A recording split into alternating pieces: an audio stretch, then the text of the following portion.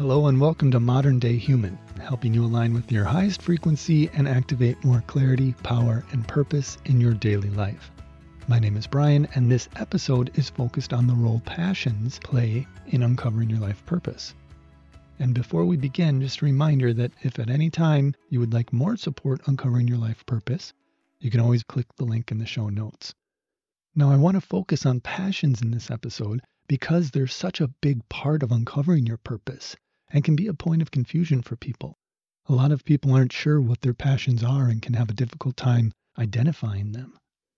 Now, there are two viewpoints that I see out there in regards to passions and how they play into your life purpose.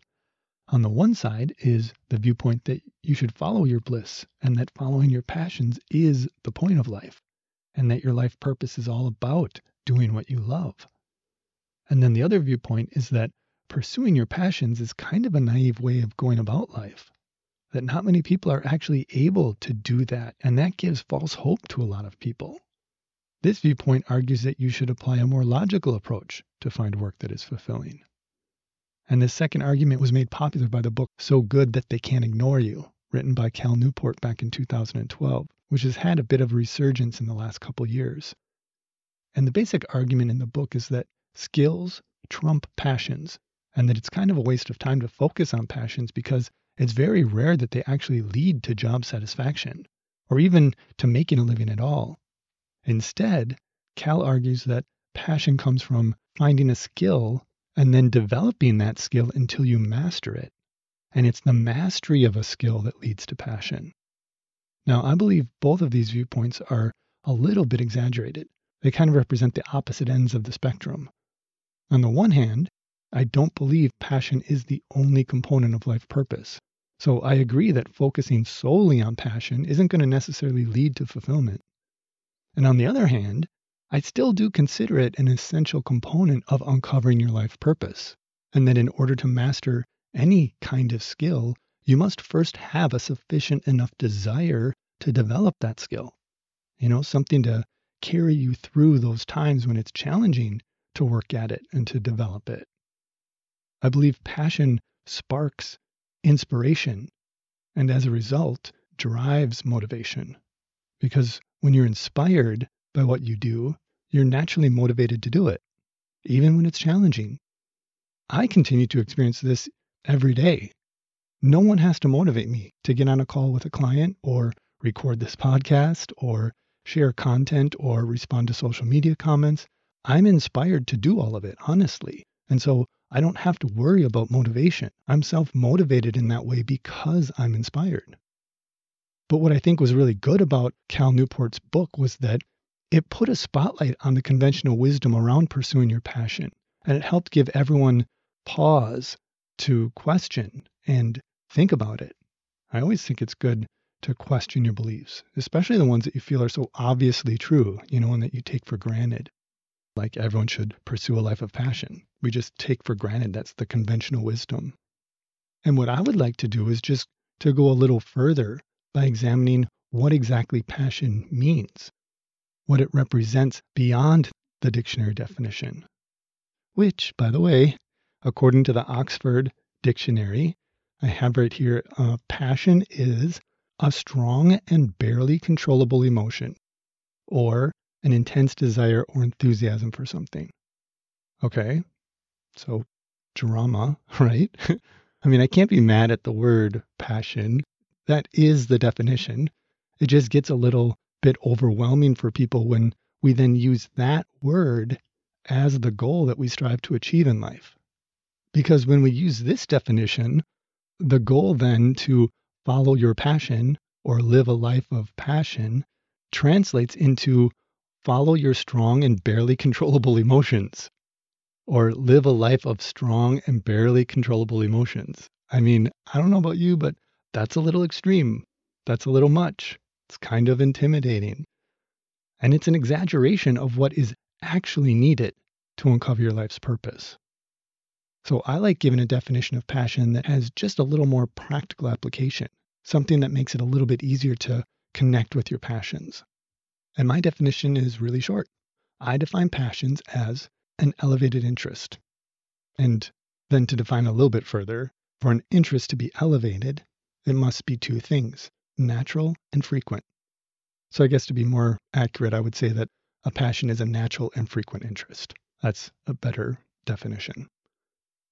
People often disregard an interest because they think to themselves, yeah, but I'm not really sure if I'm passionate about it. That's a common response people have in a way that they kind of disregard their interests. So I found this new definition is a very useful one. It allows you to explore your interests without thinking that you have to be so fanatical about something in order for it to be considered a passion. Can you think of things that you're naturally drawn towards? And by natural, I mean the ones that originate from within you. What are those? Just list those out. And then after you list those out, go back over the list and look at the ones that you are frequently drawn towards.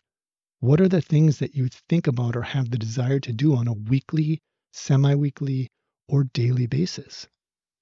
And the ones that you're more frequently drawn towards, I would say, are the ones that you're more passionate about.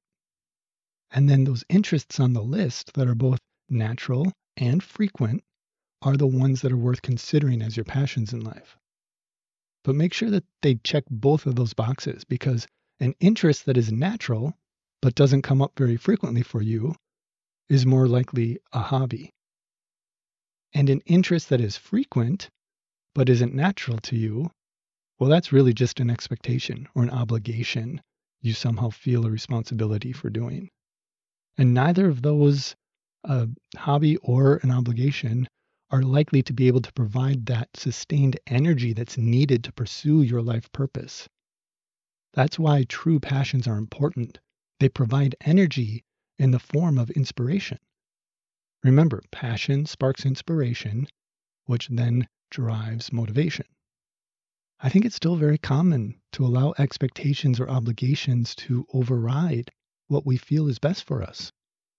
Society puts a lot into your head on what you should and should not do, so it can be really tricky to actually hear your own voice and know what your true feelings are, especially with parents reinforcing societal norms and conditioning. And not just parents, it can be friends and teachers and coworkers and other family members that do this too. Anyone that has an influence on you. And so it's really up to each of us to strengthen that connection that we have to our inner guidance so that we can take all those thoughts and opinions of other people and filter it through what we actually feel is true for us. This is why I started the whole season with that episode on inner guidance. This is where it becomes really important. And by the way, inner guidance does not just come from your inner thoughts. You won't necessarily know if you have an interest in something unless you do the thing.